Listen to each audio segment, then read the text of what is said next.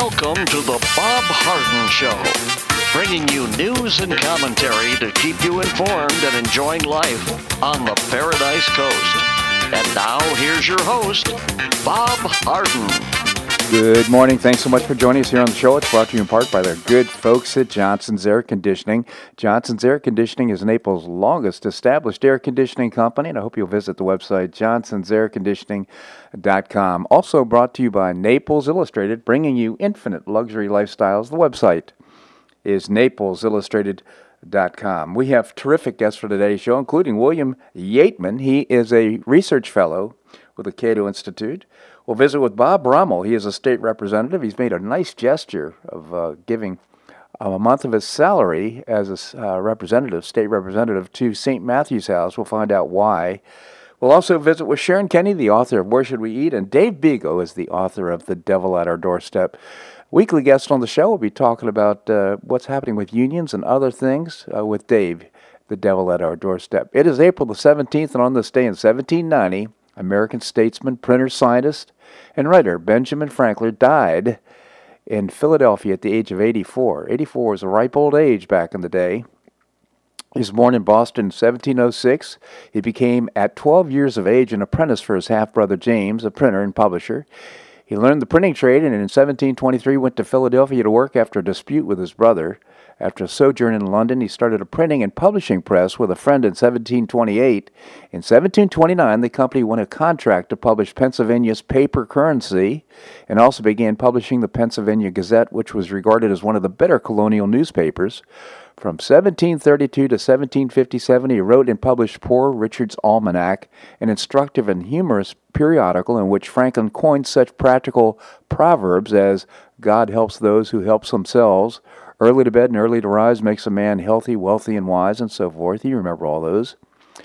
Also, his wealth and prestige grew. Franklin took on great civic responsibilities in Philadelphia and helped establish the city's first circulating library, first police force, volunteer fire company, an academy that became the University of Pennsylvania.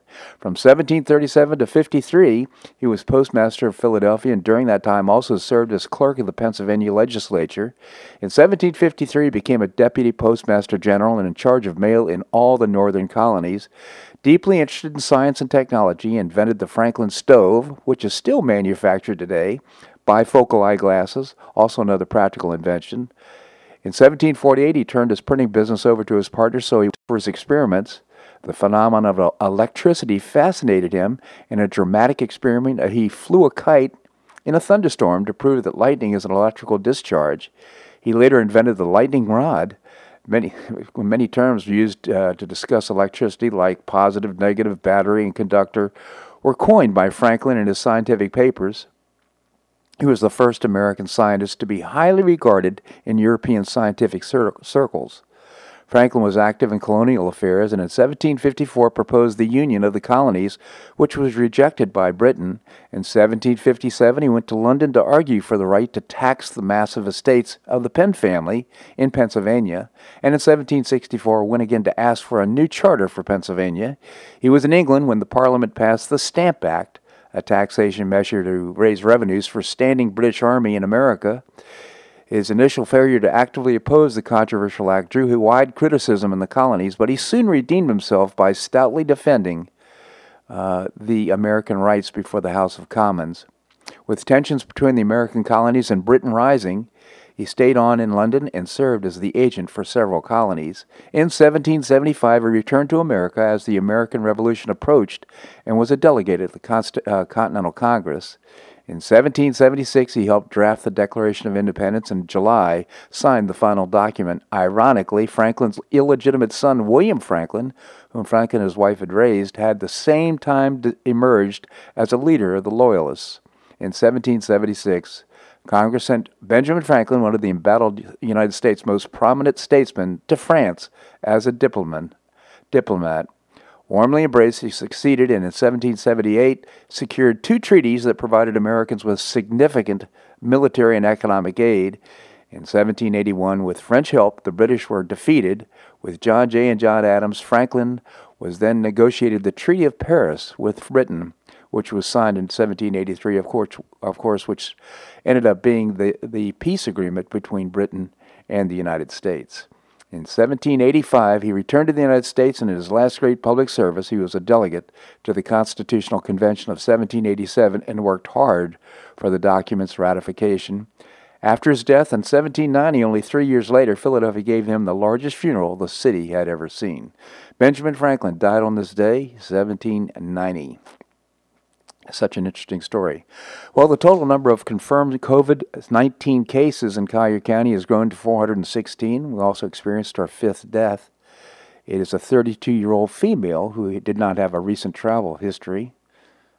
I'm just suspicious. I wonder if it really was from COVID-19. Anyhow, U.S. stock futures are signaling a strong start to Friday's session, adding to the momentum seen yesterday.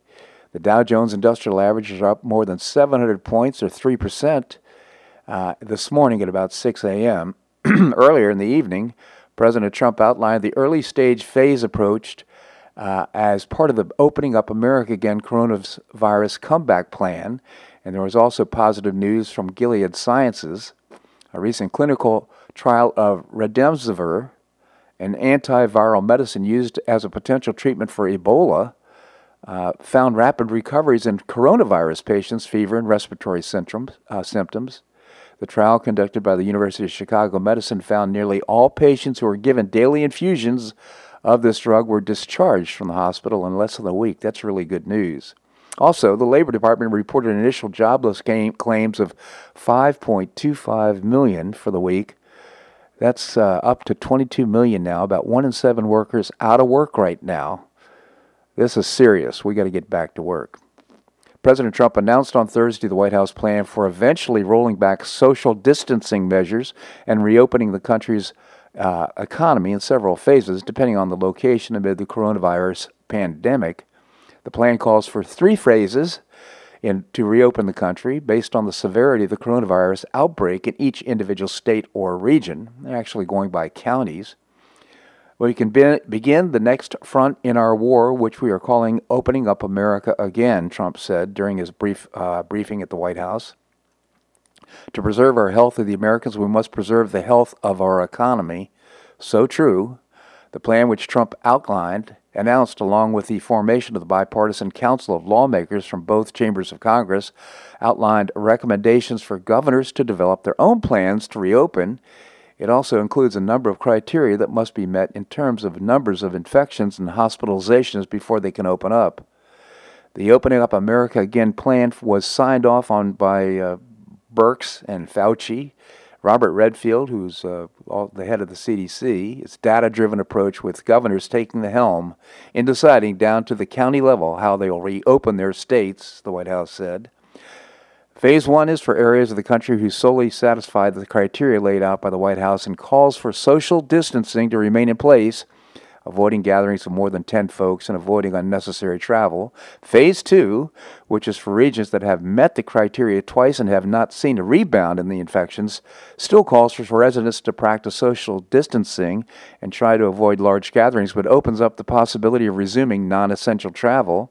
And the third phase, which is for areas that have met the criteria 3 times and have no rebounds of the virus, is the most open and allows vulnerable parts of the population to go back in public, open back up gyms, bars, resuming full-time staffing at work sites, and letting people head back to large venues like restaurants, movie theaters, churches, and sports venues, albeit at a reduced capacity. Many governors have plans in place. I checked out the website in Florida.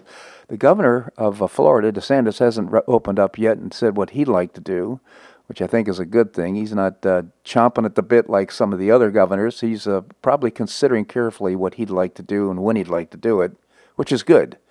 Other governors, of course, are chomping at the bit and making decisions immediately. Several governors in the Midwest have decided to work together, as have some in the East.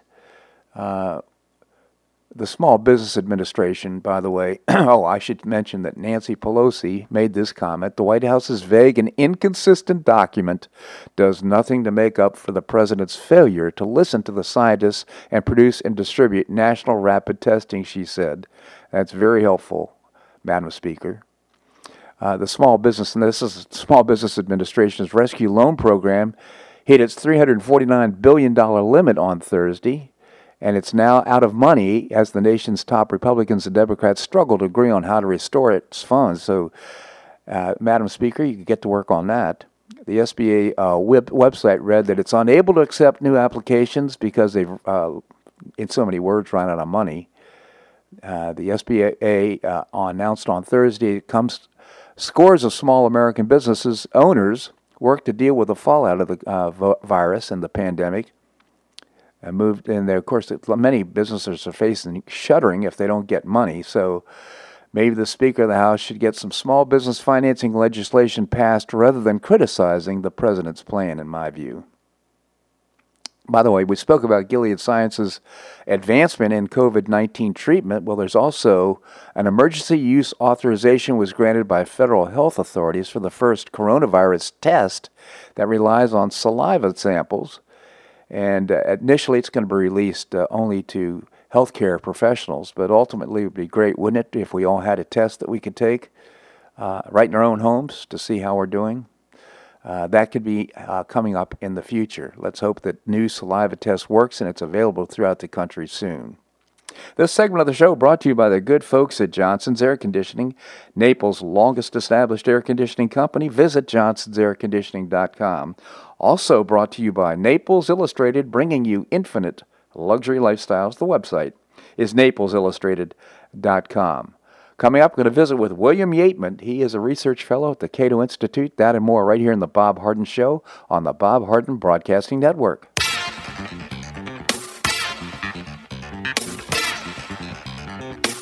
Stay tuned for more of the Bob Harden Show here on the Bob Harden Broadcasting Network.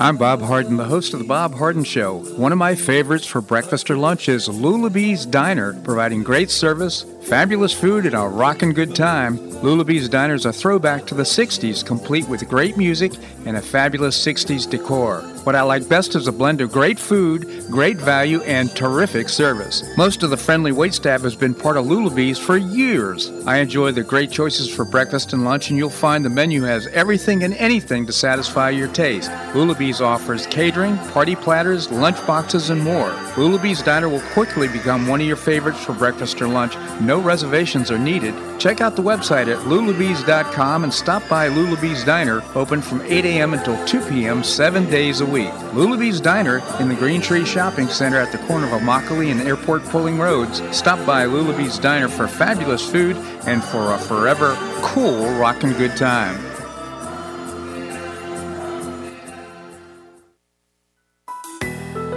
Gulf Shore Playhouse is passionately committed to enriching our cultural landscape by producing professional theater to the highest artistic standards with 6 full productions this season.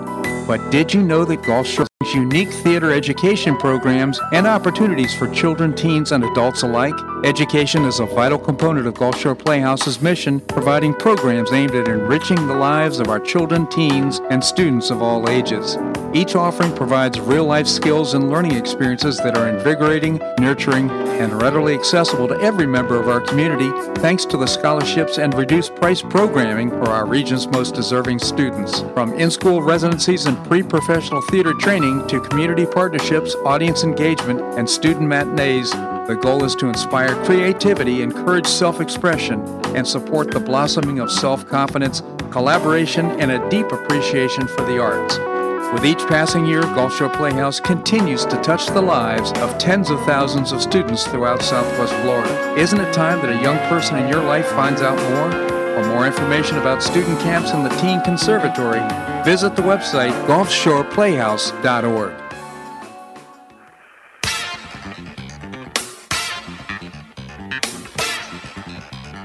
Welcome back to the Bob Harden Show. And now here's your host, Bob Harden. Thanks so much for joining us here on the show. It's brought to you in part by Gulf Shore Playhouse, bringing you professional New York-style theater at its very best. Well, of course, that's after this pandemic is over. The next season is planned, and you can find out more by visiting the website, gulfshoreplayhouse.org. Cato.org. Coming up, we're going to visit with Bob Rummel, our state representative. Right now we have with us William Yateman. He is a research fellow with the Cato Institute. William, thank you so much for joining us. Thank you so much for having me, Bob. Always a pleasure. William, tell us about the Cato Institute. Well, we're a think tank in Washington, D.C., and we're dedicated to promoting the ideals of a free society at every level of government. Terrific organization. Cato.org is the website, Cato.org.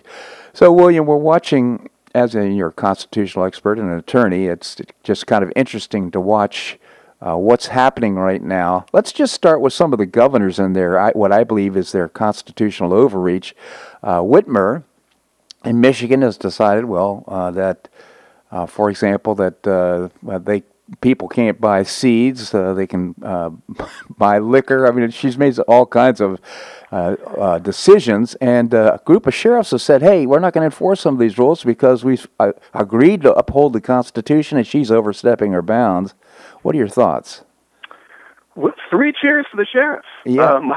I think just as sort of in the wake of 9/11, that tragedy, how national security became sort of this buzzword that justified a lot of government action that perhaps infringed, or I would argue in many instances did infringe in our constitutional liberties.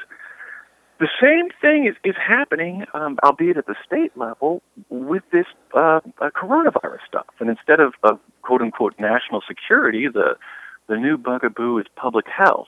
And by no means am I diminishing the crisis at hand. Right. And by no means am I disputing the fact that executives, governors, within our system and with, a federalism whereby, these states have constitutions too.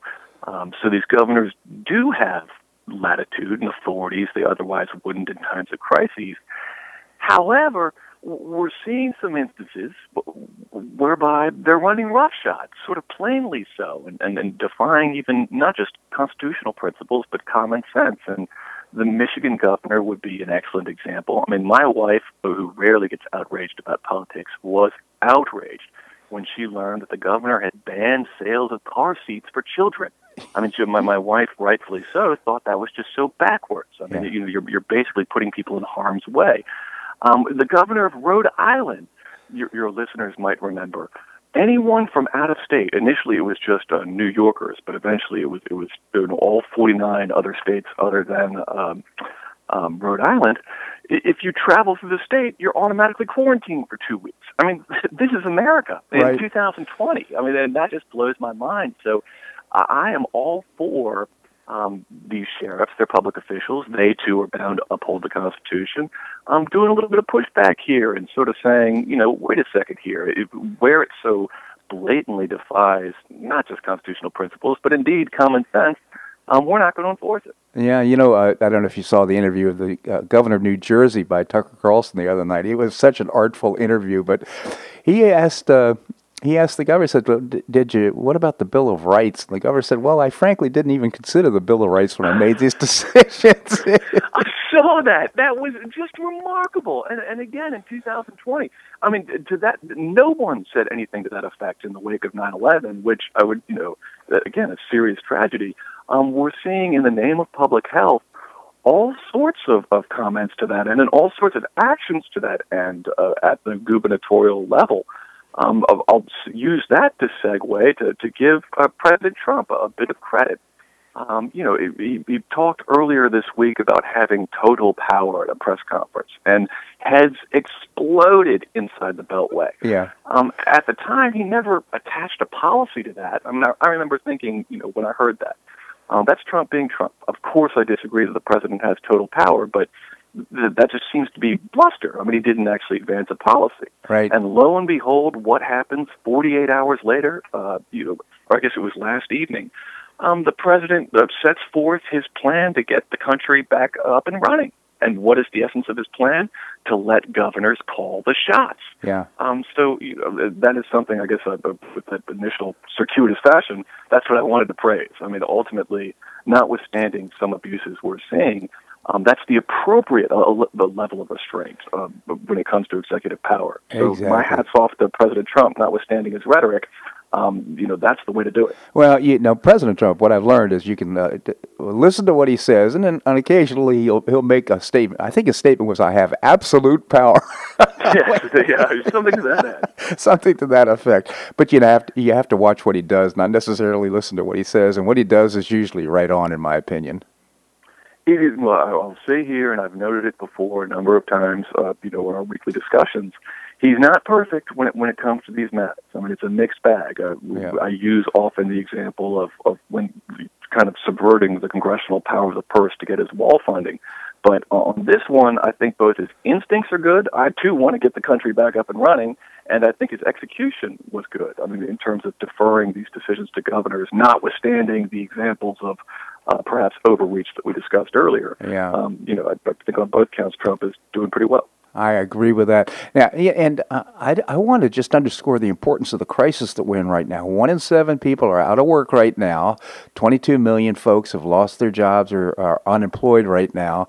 I tell you, our economy is tanking. If we don't get things going here quickly, I mean, we could be in a sustained depression for years to come. I'm just grateful that he's at the helm and leading us in this way. We have to get back to work. I'll say this. There's a flip side of the coin of all these public health policies. Yes, on the one hand, we're protecting people from coronavirus. On the other hand, the economic harm does cause harm to public health. I mean, you lose your job, you lose your health insurance, you lose your self-confidence. There's all sorts of horrible consequences to the economy going into the tank. So I'm glad that you said that, and I hope that people keep that in mind. I mean, yes, that we're doing things that are necessary now to protect people from a clear and present danger. However, there are costs, and those costs entail public health or deleterious to public health as well. Absolutely, and life is risky. You have to take risks in life, and I saw some commentary that suggested that just living your life in America is a little bit more risky than coronavirus because, you can die from a heart attack, you can die from cancer, a number of things, where we'll have substantially more deaths than we'll have from the coronavirus. And I'm not look, this thing is very contagious, and I get that, but we just have to get back to work. So. William, I just genuinely appreciate your commentary here in the show, and I just want to refer our listeners to your website, cato.org, cato.org. By the way, you're working at home now, aren't you? Working remotely?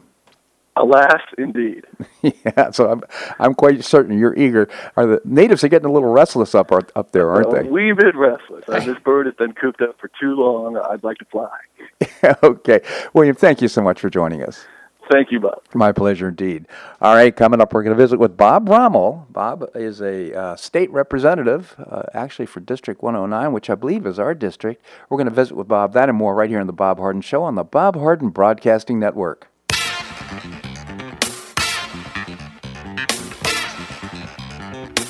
Stay tuned for more of The Bob Harden Show here on the Bob Harden Broadcasting Network.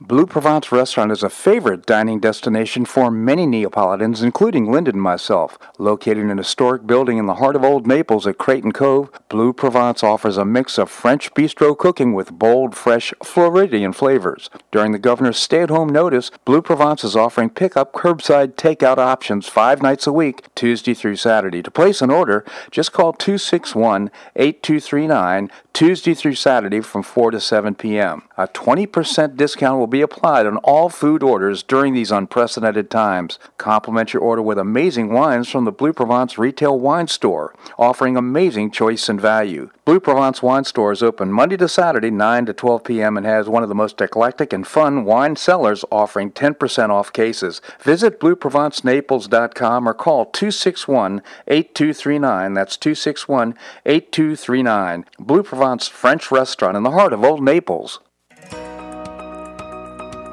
Do you have an extra auto you'd like to donate to charity? Maximize your tax deduction, support your favorite charity, and help a local child in need by calling Naples Auto Donation Center. Naples Auto Donation Center is a not-for-profit licensed car dealer. Just call NADC at 692-9840 and they'll take it from there. You get a properly documented tax deduction for whatever the vehicle actually sells for. Your designated beneficiary charity gets half the profit after fix-up costs, and the net revenue generated by NADC goes to Friends of Foster Children to provide tutoring and other enrichment activities for foster children the government doesn't provide. And NADC is also one of the few places in Collier County that sells inexpensive cars that actually run to folks who would otherwise not be able to afford one. It's a real win-win. Call Naples Auto Donation Center at 692-9840 or visit the website nadckids.com. You'll be glad you did.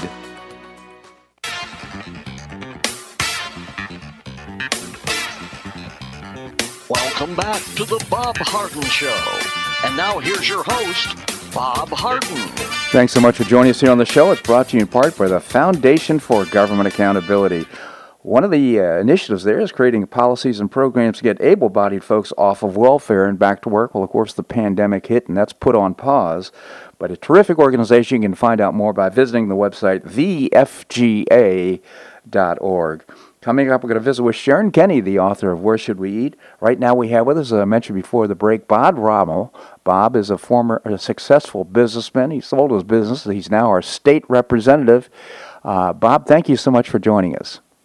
Good morning, Bob, and thank you for having me on. Oh, my pleasure, Bob. Well, I was so impressed. I saw that you made an announcement, a press release from St. Matthew's House that you donated a month's salary from being a state representative to St. Matthew's House to support their efforts right now during this pandemic, which I think is just great. It's a matching gift. If I'm not mistaken, you're matching up to the amount of that for others that might give to St. Matthew's House.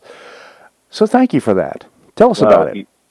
Well, you're welcome, Bob. I don't want to take full credit for it. I mean, I did write the check, and it's mine, but I was challenged by another House member, J.R. Williamson, who's up in the Panhandle. And he said, you know what, I'm going to challenge anybody in the Florida representatives that would like to give their salary for April to any charity of choice. And as soon as I read it, I said, in.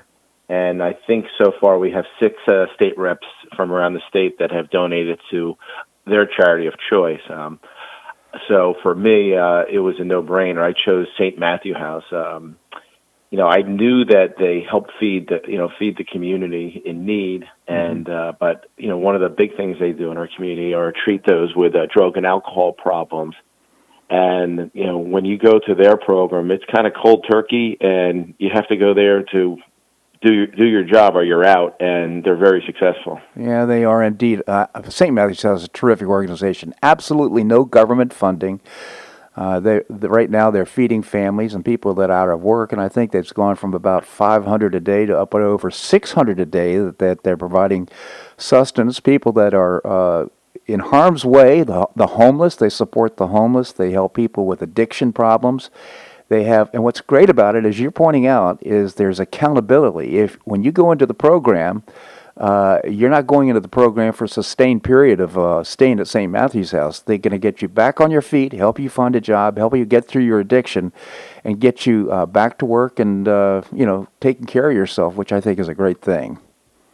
In organizations like St. Matthew House and other great charities around our country, they're so important in our community all the time, but in times of need, we really need them. But in times of need, I think some people, we're going through this tragedy, and sometimes people forget to give to charities. And government can't do this alone. We need organizations like St. Matthew House, the Salvation Army, and other great organizations to help us get through this, because when all of a sudden, literally one day, the world stops and half the population is not working, it's all hands on deck, and without organizations like that, we couldn't make it. You know, and the fact of the matter is, in your family, if you're out of work, it's not like you're 100% out of work. It's not like a statistic. So you have to take care of your family, and just so grateful that St. Matthew's House is doing that. I want to refer our listeners to the website stmatthewshouse.org, stmatthewshouse.org. And your point is so valid. I mean, right now is a time where I think we're all trying to hoard a little bit of our resources because we don't want to run out on one hand. On the other hand, there's so many people that are so less fortunate that we are. It's a time to perhaps demonstrate some generosity and help those in need. No, it is important. I mean, the only way to get through this, because, you know, whenever we get back to where we'll have businesses open, it's not going to be like a pipe that was broke. You mended the pipe and let the water flow like crazy. Yeah. People are going to be fearful of going to restaurants, going to ballparks, getting on airplanes, and whether it's rightfully so or not, but that's the reality is what's going to happen. The world has definitely changed, and hopefully we can get back to normal. And we were terrified in the beginning because we weren't sure exactly the outcome of this virus, and it's bad, but it's not what we were told. We were told millions of people were going to die in the United States. Yeah. And there are a lot of people dying. I mean, it's terrible, but it's not what we thought it was going to be. Yeah. Here in Collier County, there's about 350,000 people, and I can actually pull up today's stats right now. If you hold on one second. We have 356 people that have been tested positive for it right now. Yeah. And for every 100 people that are tested, about 10 are positive. So, when we go to the grocery store, I don't think you have to be careful, but the person next to you probably doesn't have it. That's right. So it's bad, but it's not what we thought it was going to be. And thank God we took the steps to mitigate, how bad it was. But we have to get back to work. Yeah, I couldn't agree more. And I checked out the website, the Florida website, to see if the governor had made any announcements, because some governors are already chomping at the bit and making decisions of what they want to do in terms of opening. First of all, I want to applaud the governor because of his stay-at-home order, if you will, executive decision order, was, I think, fairly lenient. I was really pleased with it. To gather no more gatherings more than 10, and social distancing and staying at home if you can, that kind of thing. It was good, but I don't see anything right now where he'd like to take this. Have you seen anything? I haven't seen anything at all, but I know he's putting together a committee of business folks, some community leaders, some elected officials. And, he wants to talk about it county by county, because certain counties you can probably open a little bit sooner. Right. A little bit, more lenient on what businesses could be open, whether or not, state parks can open in certain areas. But I know he's looking at it closely, and I can't speak for him because I haven't talked to him specifically about when, but I think soon we're going to see it. And I'm glad that it was a stay-at-home order and not a mandatory quarantine, because besides this, we have to protect our republic, and we have to protect the Constitution. You hear these stories of some individuals who think that we need to test every single person in America and then track them. Can you imagine that? I can't imagine it. It would just destroy the economy. And the president's absolutely so right, because when you have this kind of thing going on and people are losing their jobs, you have a problem with mental health, you have problems with addiction problems, increased alcohol consumption and drugs and so forth. I mean, there's you have to pick up both ends of the stick, and that's not only public health but also the economy. And I think we're on the precipice. We need to get to work. We need to get this thing going, or we're going to lose it. Yeah, I mean, the damage that's done to the economy with the stimulus package that the president has given, that will help, but the carnage that's going to come from businesses, it's going to be real, and it is not going to survive. There's many, many businesses that will not survive. Not to be pessimistic, right? But as we saw, most individuals, they don't have, they live week to week on their paycheck, and businesses, they can't survive a month or 2 or 3 months with no income. And then when their business opens, if their business is not what it was, it can't survive. I mean, I'm in the restaurant business, and and I really don't know how we're going to come out on at the end of this, because if business if we have to space out tables and only have 50% occupancy, we can't make it. Restaurants, net profit margin are 6 to 10%. That's under your normal business model. If we have to change business models, it means rents have to change, insurance have to change, salaries have to change. It's, I don't know where it's going to end up, but hopefully people will take precautions. There's a lot of personal responsibility out there, too, if you're one of those that, are vulnerable. If you have cystic fibrosis or COPD, you have to be extra careful, and you have to probably be extra careful every day because the ordinary flu or even a cold could probably be devastating to you. Well, that's right. Bob, I just so much respect what you're saying because part of this is just making good decisions, personal decisions. We're all interested in preserving our own personal health as well as our financial well-being. So at some level, we have to start making decisions and getting back to work. And, for those that have those problems, stay at home. For those that don't, well, get out here and get to work. Bob, I genuinely appreciate you coming on the show. Thank you so much for joining us. Thanks, Bob. God bless. God bless you as well. And again, supporting St. Matthew's House, what a terrific thing to do. Again, stmatthewshouse.org. Coming up, we're going to visit with Sharon Kenny. She writes commentary and travel, dining, and entertainment. She also wrote her own book. It's called Where Should We Eat? That and more right here in The Bob Harden Show on the Bob Harden Broadcasting Network.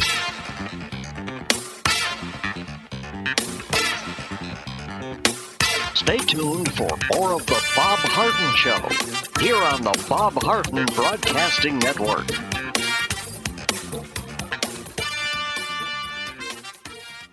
For the best in food and drink as well as great live entertainment, go to the Dogtooth Sports and Music Bar. Formerly known as Weekend Willie's, the Dogtooth Sports and Music Bar has terrific new local owners offering a great new upscale decor and a fabulous new menu. Linda and I are weekly regulars to hear live blues, but you can stop by anytime for great food and drink, to watch your favorite sporting event, or to hear great live entertainment 5 nights a week. The Dogtooth Sports and Music Bar is located at 5310 Shirley Street, just off Pine Ridge Road, and it's open from 11 a.m. until close every day. Visit the website dogtoothnaples.com or call 431-7004. That's 431-7004. I hope we'll see you there. As Southwest Florida is impacted by the coronavirus crisis, the organizations that provide relief and support to our community's most vulnerable population are finding their resources stretched. For 32 years, St. Matthew's House has provided food, shelter, and comfort to those struggling with poverty, food insecurity, and homelessness. St. Matthew's House is the only emergency homeless shelter in Collier County, sheltering more than 300 men, women, and children every night and providing more than 500,000 meals each year to those in need. For those who have shelter but are food insecure, direct assistance is offered through the St. Matthew's House Food Pantry and grocery distribution. Donations of food, hygiene supplies, detergent, diapers, and monetary support are needed. Curbside drop-off is available at St. Matthew's House Main Thrift Store at 2601 Airport Road, South Naples. St. Matthew's House is a 501c3 not-for-profit organization that does not solicit government funding. For more information, visit stmatthewshouse.org or call 239-774-0500. That's 774-0500.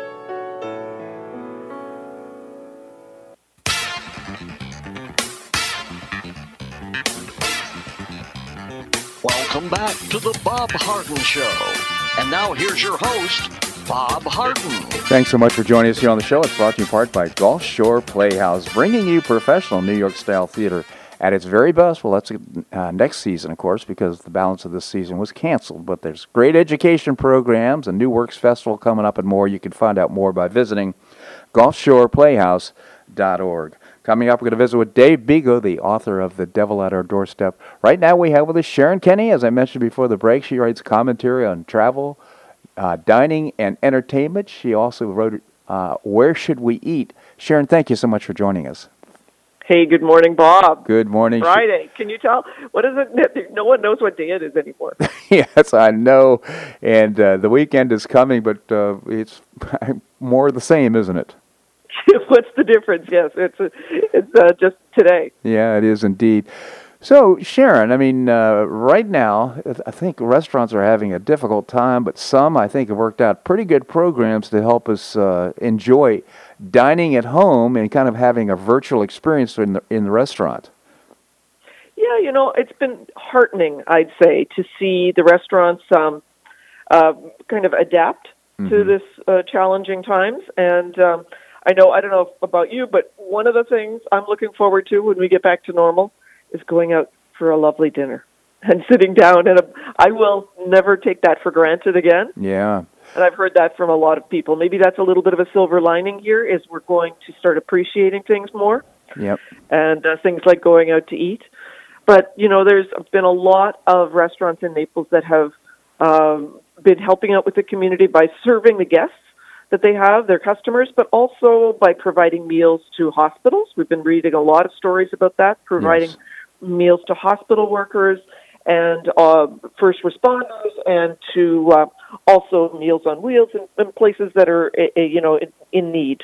And so we can do a shout-out for some, and these are some of Naples' best restaurants, and so it's really wonderful to see them doing this. So Blue Provence has started takeout. I believe it was last week. Yes. And the wine, you can also order a limited selection of wine, but I hear that the wine is proving to be very popular. Yes, in fact, they're offering 20% discount off the regular menu prices for takeout at Blue Provence, which is kind of a nice feature. And is there a discount on the wine, too? I'm not aware of that. There may be. I'm not aware. I'm not sure. Alexander's... I hear the wine is very popular. The wine is very well. Of course, Blue Provence has a 5-star rating. I've forgotten exactly what it is, but it's one of the rare restaurants in the world to have the kind of rating they have from the Wine Spectator. Yes, absolutely. And then Boët Family Kitchen across the street as well is offering dinners every night for takeout. And I noticed in my inbox today they are offering cassoulet, which is a wonderful French bean casserole that's very, very difficult to make at home, and Boët Family Kitchen does a lovely job with that, and so that's their special this week, which would be my choice. Yep. Also, I think we did a shout-out for Ridgeway. Tony Ridgeway is doing an incredible work. What a great community member Ridgeway is, and he has been providing meals the entire time, without fail, from his restaurant down there off of 3rd Street. Yep. Also on 3rd Street is Campiello is offering meals to go, and I believe D'Amico and Son is as well. Yep.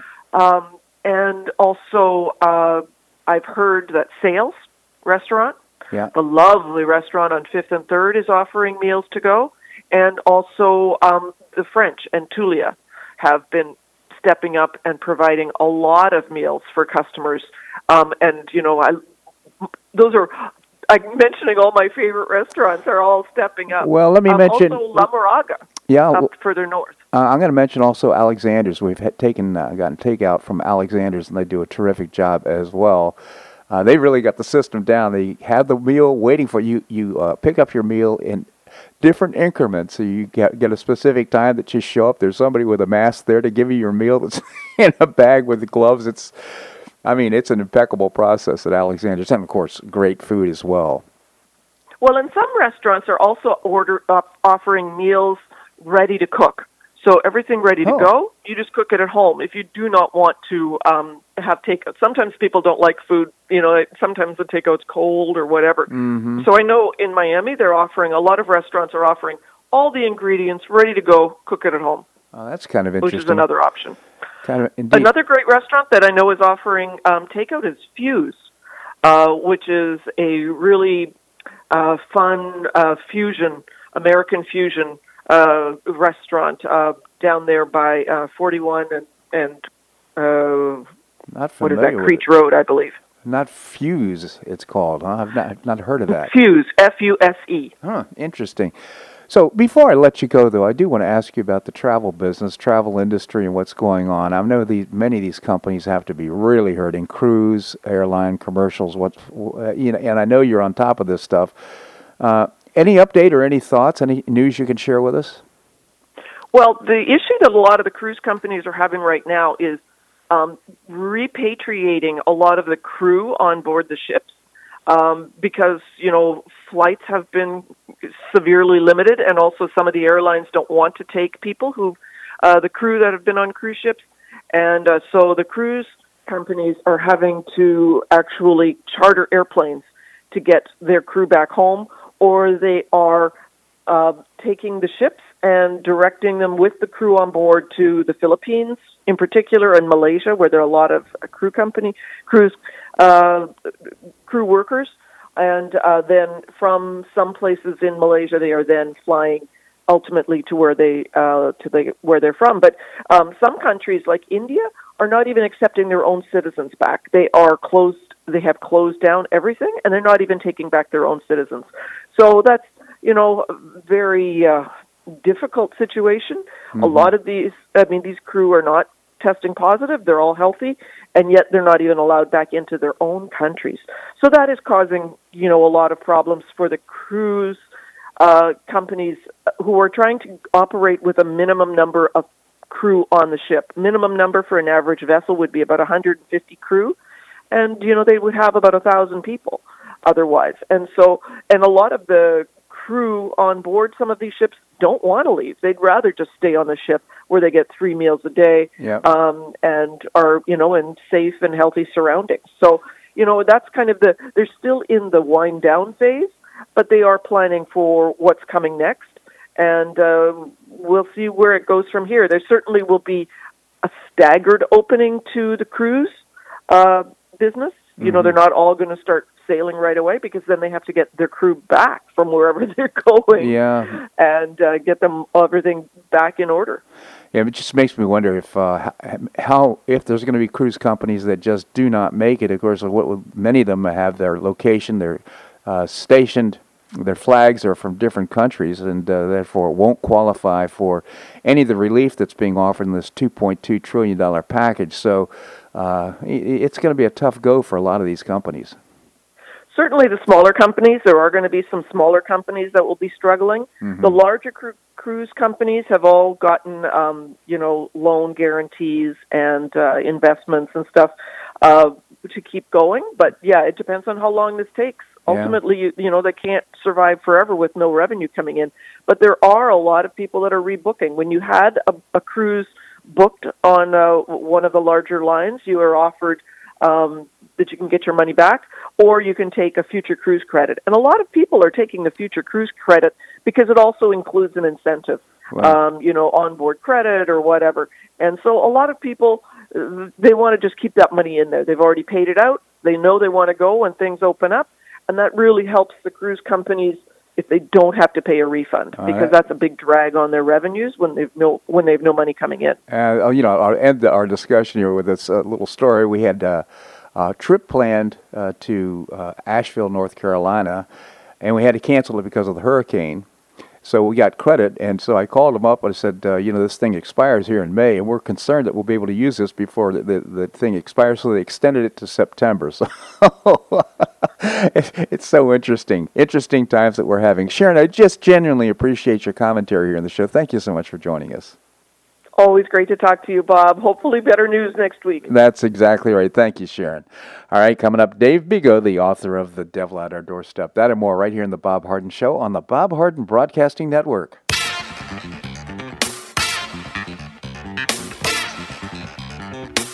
Stay tuned for more of The Bob Harden Show here on the Bob Harden Broadcasting Network.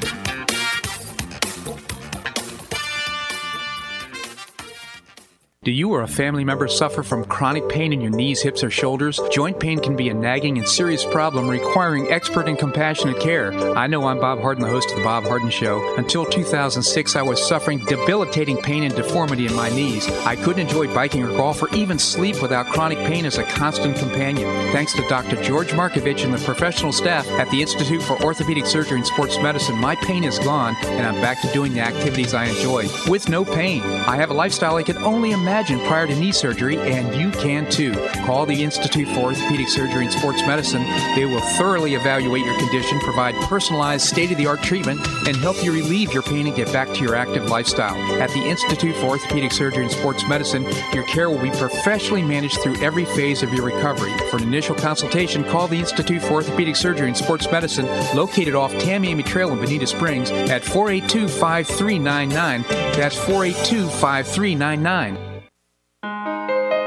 You listen to The Bob Harden Show, so why not market your company to our loyal listeners? Ads are played live on each show and then archived so listeners can hear the show and your ad at their convenience. Each advertising package includes a banner on bobharden.com with a link to your website at no extra charge. Join Lulabee's Diner, Johnson's Air Conditioning, Blue Provence, and many others who advertise on the show. Call me at 598-3889, that's 598-3889, or send an email to bobharden@hotmail.com to design an ad program that's just right for your business and your budget. You'll be pleasantly surprised at the cost and the value. Several advertisers have been with me for years. Find out why by calling 598-3889 or send me an email to bobharden@hotmail.com. You'll be glad you did.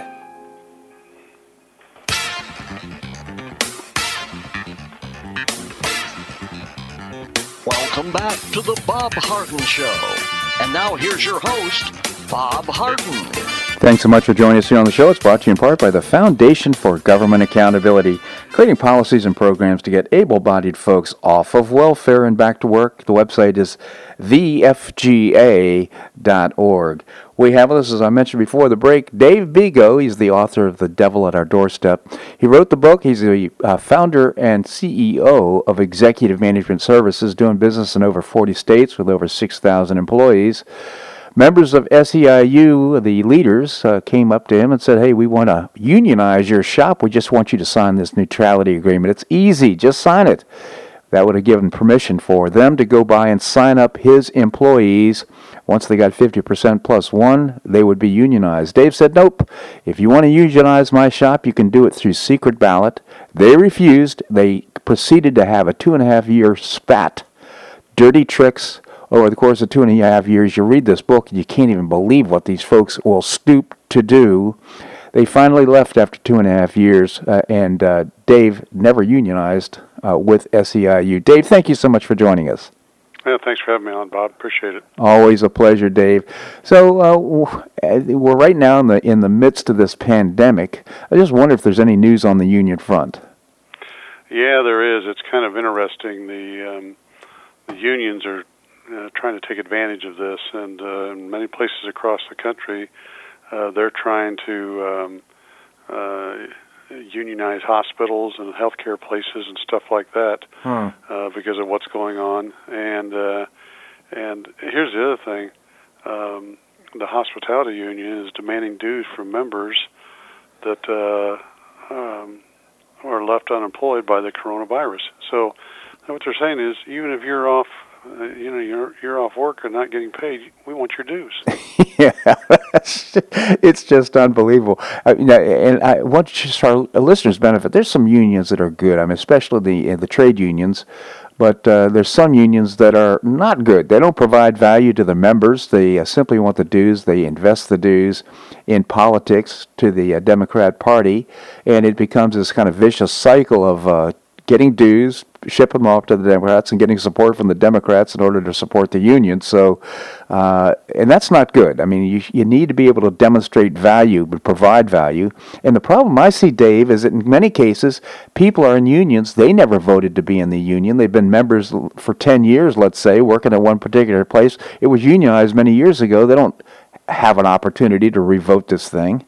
That's right. And if my second book, The Devil at Our Doorstep, came out in late April 2012, and I wrote blogs for 4.5, 5 years after that. And I wrote a couple blogs on things like that, union members need the opportunity to vote themselves to see if they want to continue in the union. They need to have an election every 3 years. And, of course, the unions don't want to do that. Right. And the big labor bosses, they're the ones that are really the problem. And, and hospitals I told you about, the big article on that one is Big Labor Union Bosses Target Hospitals. Mm-hmm. Well, of course, they're vulnerable right now. Their workers are in harm's way. We're so grateful for what they're doing. They're taking a risk, a health risk, by being there to serve those that are in need, and certainly the unions, I'm sure, are capitalizing on that.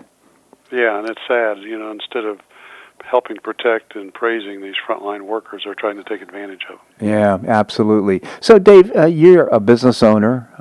Executive Management Services is a big company. And right now we're in the midst of this pandemic. Any thoughts or reflections on how you're handling it, what's going on? Well, we're an essential business because we have to be out there cleaning places up and sanitizing and stuff like that. So we're staying pretty busy. Mm-hmm. But there's a sad side to it also. We've got several customers that have just shut down their buildings. And, so we have employees that, don't have places to go to work. And these people aren't paying their bills while they're shut down. Mm-hmm.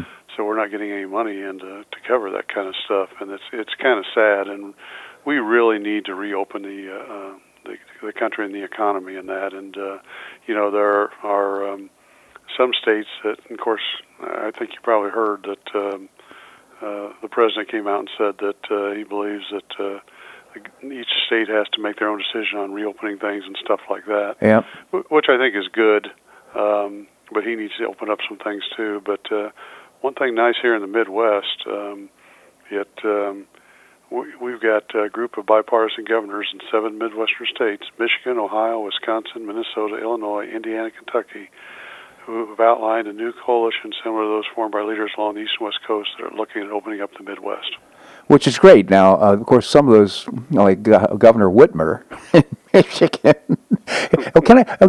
Here's a headline that I found. Michigan Governor Whitmer defends abortions during the pandemic as part of quote-unquote life-sustaining health care. I know. Yeah, she is totally off the wall. And, things she does and say are so hypocritical. Yeah. It's unbelievable. And, you've got people up there that are out on the streets protesting against her. And, and you're talking about employees and other people that are tired of things that she's trying to do that are really hurting them instead of helping them. Absolutely. And, of course, there's 4 sheriffs up there in one county that said, you know what, we're not going to enforce her mandates because we don't think it's constitutional, which I really applaud them for doing that. They took an oath to uphold the United States Constitution, and what she's saying, asking them to do is unconstitutional. They said, basically, we're not going to do it, which is great. Yep, and that's good, and that's the way it needs to run. I mean, that's the way our country was founded, and I'm glad to see those people standing up and helping these people who are being pushed or having things taken away from them by the governor. All right. So, I mean, what you outlined, though, fortunately, your business is your essential business. You're pretty well off. You've outlined a couple of things that are going on that are really hurting people and some of your employees, which is really sad. But, the devil's in the details. I think a lot of these businesses are on the real precipice here. If we don't get things back to work, we're going to lose our economy. Yeah, and that's what I'm afraid of, too. And, even some of our, this past week, a couple of our and pretty good-sized customers have filed bankruptcy. Oh. And now, in talking to them, though, they think they're going to come out of it okay and that people like us will still get paid and everything, but they're just having to, cover the problems they're having because of this coronavirus. Very sad indeed. I think we're going to see a lot of that going on. And then, of course, what's going to happen to the states? They're not getting the tax revenue. I mean, it's a domino effect. So we're going to see budgets that are really strained and on a state level, businesses going out of business, good people. It's not no fault of their own. This pandemic came along, and it's, I guess the real lesson here, though, is that as individuals, as businesses, as a country, as a state, we need to be setting aside money to take care of these things when they happen, because they are going to occur from time to time. Well, that's right. And but the other thing, Bob, is, and I've talked about this to you on the show before, is that a lot of this is overblown and is causing this thing to escalate. Like, I don't know if you saw, they came out and said that deaths have increased quite a few here, and up to about 4,500 or so in the country. Yeah. And when you look at that, that's and this is just in the last couple of days. It's increased by 2,000 to 2,500, something like that. But if you look at that, because now it's up to 4,591. in 24 hours. Yeah. And just on Wednesday, it was at 25.69. And but you look at this, a lot of that came from New York, saying that they feel there's another 3,000 deaths in New York, and a lot of it was based on not any testing or anything like that. It was just things they threw out there. So this stuff gets thrown into the newspapers, and of course the media just blows it up and tries to make Trump look bad. Absolutely. You know? Dave Beagle, again, the author of The Devil at Our Doorstep. It's a great read. You can't even believe, you can't make this stuff up. I encourage you to get a copy of the book, The Devil at Our Doorstep. Visit Dave's website, thedevilatourdoorstep.com, and of course you can get a copy of the book on my website, bobharden.com, at a nice discount. Dave, genuinely appreciate you coming on the show. Thanks so much for joining us. Well, thanks for having me on, and have a great weekend, and be safe. You as well. Thank you, Dave. Well, that's a wrap here in today's show. I hope you enjoyed it. I certainly did.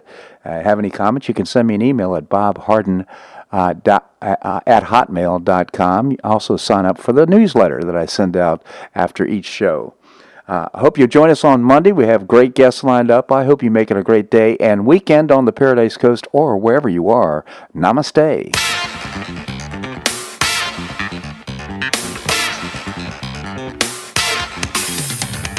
Thanks so much for listening to The Bob Harden Show on the Bob Harden Broadcasting Network. For more information and audio files of previous shows, visit www.bobharden.com.